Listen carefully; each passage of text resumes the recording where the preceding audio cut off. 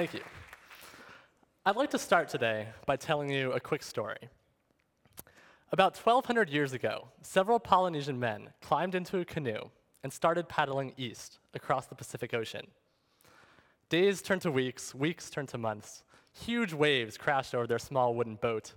And no doubt, many of these men began to question if it was all worth it, if they would ever make it back home. But one day, they finally found a tiny speck of land on the horizon, a speck that they called Rapa Nui, and most of us know as Easter Island.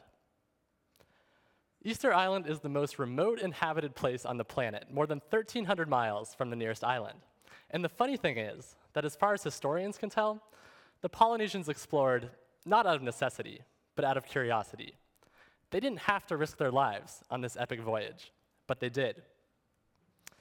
Over the centuries, people have explored for several reasons: survival, economic gain, national pride, but today, the main driver is science, a modern form of that same curiosity that drove the Polynesians. One of the key targets of scientific exploration is Mars, where several instruments are probing for signs of life. As an astrobiologist, much of my work has focused on this search, and I'd like to introduce you very briefly to a few of the extreme environments where my work has taken me to show you how exploration on Earth enhances exploration in space, all with the goal of answering one of the key scientific questions of our time: are we alone? This is the Rio Tinto River in Spain, where the water looks like red food coloring and has a pH of battery acid. These minerals, which also form on Mars, require these acidic conditions, which makes it very difficult for life to exist. Glacial caves in Iceland experience sub-zero temperatures year-round, just like most of Mars. And it's these sort of ice crystals that make it difficult for cells to maintain fluid environments. At Hydrate Ridge, half a mile beneath the surface of the ocean, microbes feast on the huge amounts of methane being squeezed out of the Earth's crust.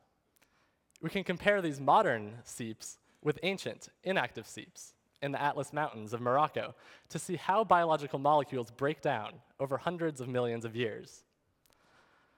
This is important because methane has recently been found on Mars, but it disappears from the atmosphere faster than you would predict.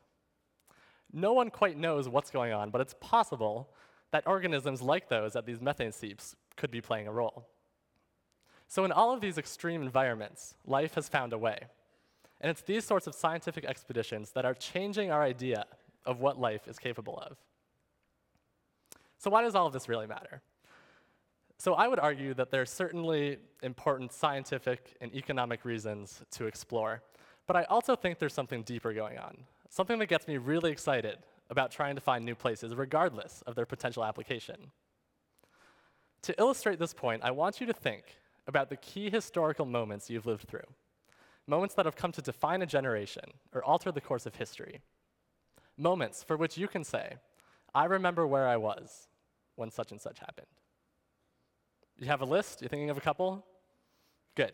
I was having this discussion a couple years ago with an interesting group of scientists, academics, and writers, and we were able to come up with 4 events in our collective lives that fulfilled these criteria. Now, this list is different for everyone, but ours included the assassination of JFK, the moon landing, the death of Princess Diana, and 9/11.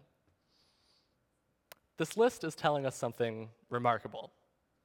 3 of these events were tragedies. 1 was a triumph.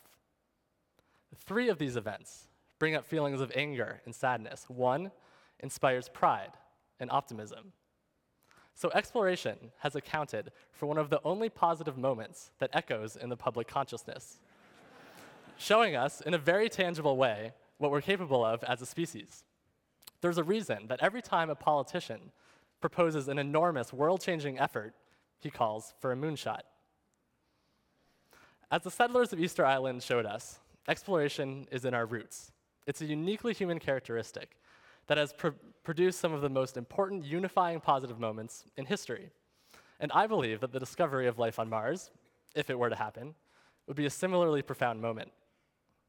These moments bring people together and change what it means to be human. And that is why we explore. Thank you.